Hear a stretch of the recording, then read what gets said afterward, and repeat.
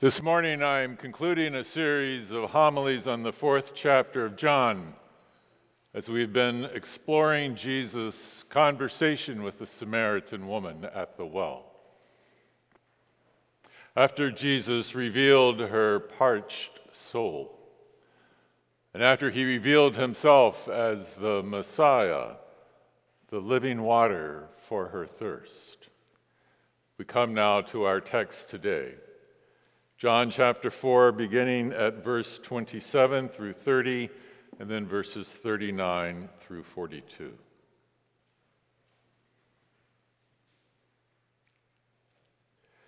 Just then his disciples came, and they were astonished he was speaking with a woman. But no one said, "What do you want?" or "Why are you speaking with her?" Then the woman left her water jar and went back to the city.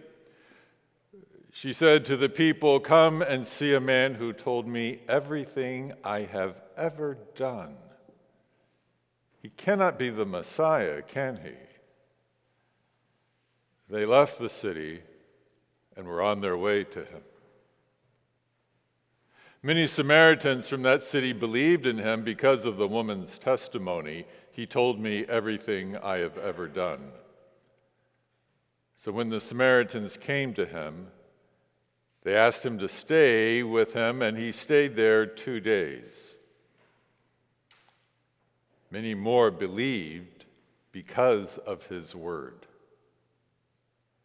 They said to the woman, "It's no longer because of what you said that we believe, for we have heard for ourselves. And we know that this is truly the Savior of the world." The word of the Lord. Let us pray.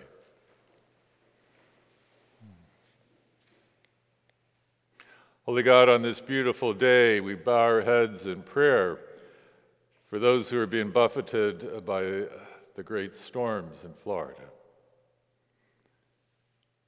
We pray for their safety, and we pray that as your Spirit would cast out their fear,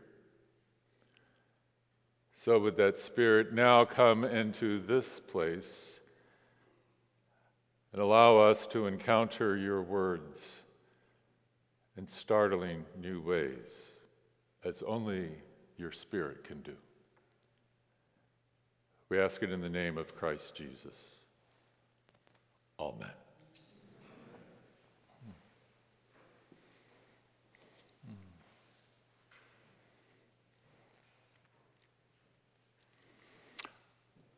An irony is something that turns our expectations in on themselves. Ironies depict an outcome that's different than what we would have thought. And thus, irony is a very helpful interpretive guide for the gospel that just keeps claiming holiness is a very hard thing to control. For example, trying to make ourselves spiritual, we only make ourselves into Pharisees, which is ironic because Jesus kept denouncing the Pharisees for their lack of true spirituality. "Blessed are the poor in spirit," Jesus said, "for theirs is the reign of God." Ironic. The gospel writer John loves irony, almost as much as he loves metaphors.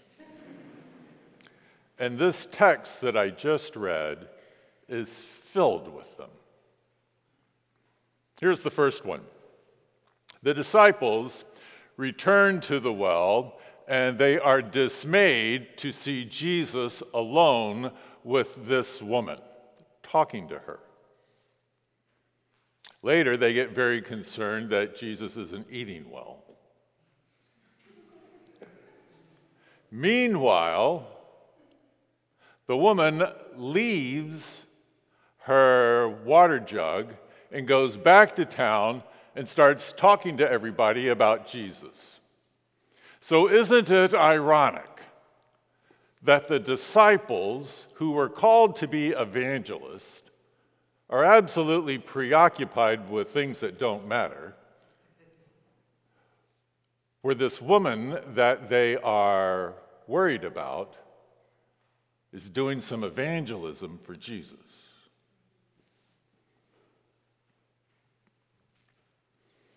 And wouldn't it be ironic to consider that while so many of us are so sure of our calling, are so devoted to discerning our calling, that the people who are really doing the work of Jesus have no notion of a religious vocation?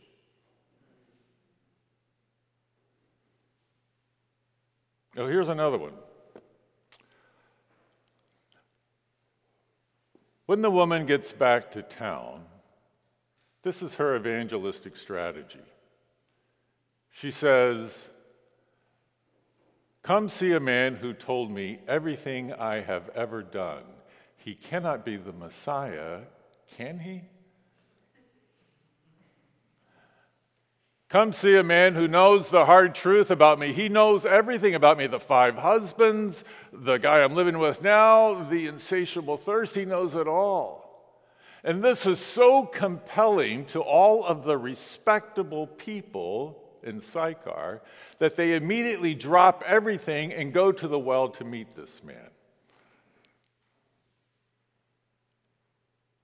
Isn't that ironic? We work so hard to improve ourselves. Maybe that's one of the reasons you came to seminary. But if you heard that there was someone who really knew everything about you, who knew all the hard truth that you have been fleeing into one achievement after another, you too would drop everything to find that person. Because it would mean that you no longer have to try to hide behind respectability, that you are really known at last, and hope had found you. Deep in some part of our souls, we've always known that it is only as we bow down that we are lifted up.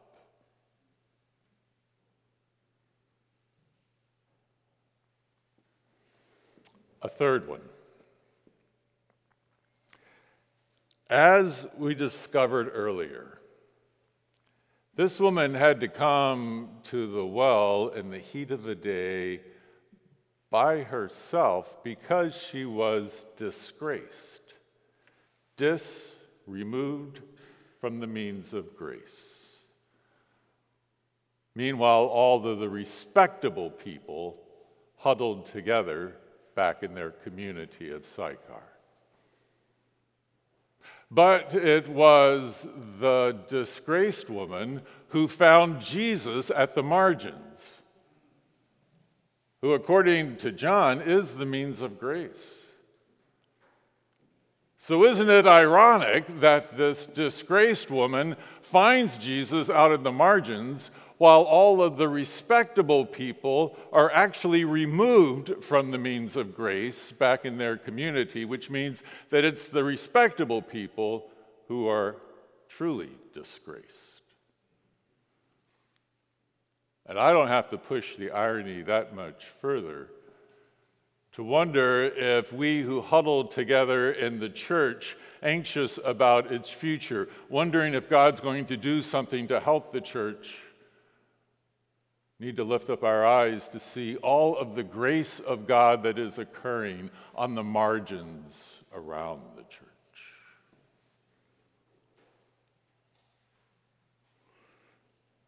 Here's one last irony.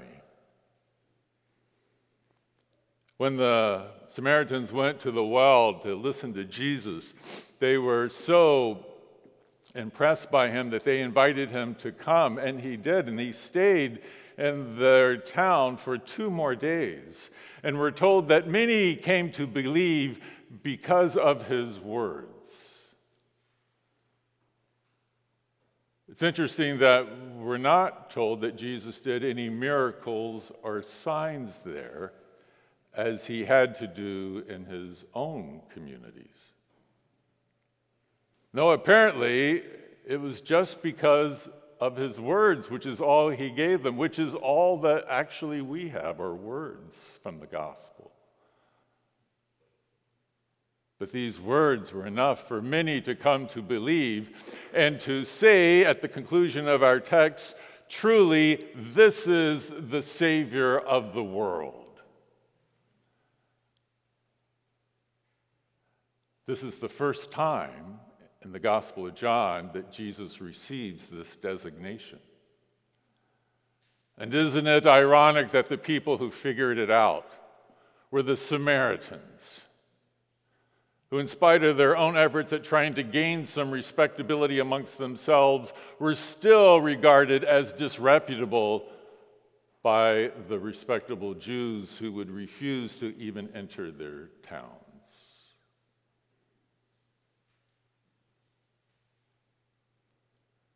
Again, an irony is something that turns our expectations in on themselves. What are some of the holy ironies in your drama with God?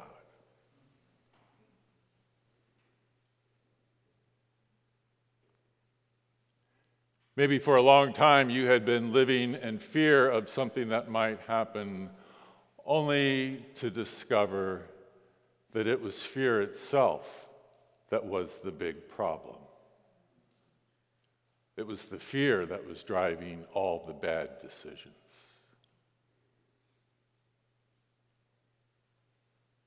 Or maybe you devoted yourself to working for justice, but along the way you became mean and unjust to the people around you.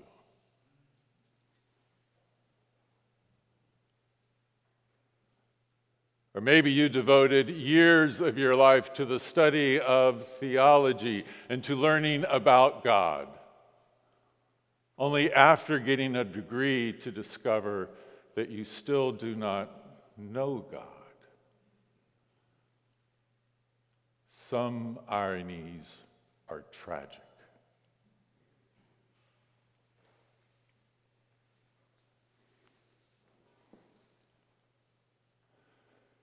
Whether you make your way to Jesus through the straight and narrow path, which I suppose some do, or through the winding path with lots of twists and ironic turns in it, in the end it doesn't really matter. What matters is that you make it there, that you find your way to this well with living water. That's what matters. And you will know that you have tasted of this water if you are finally no longer thirsting for something more.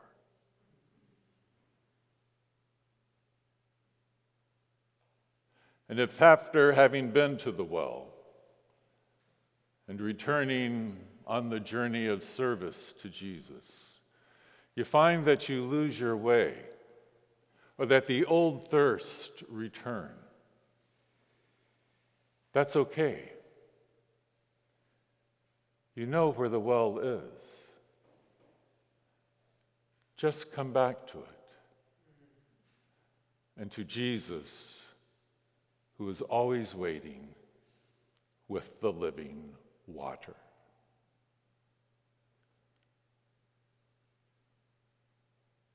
In the name of the Father, Son, and Holy Spirit.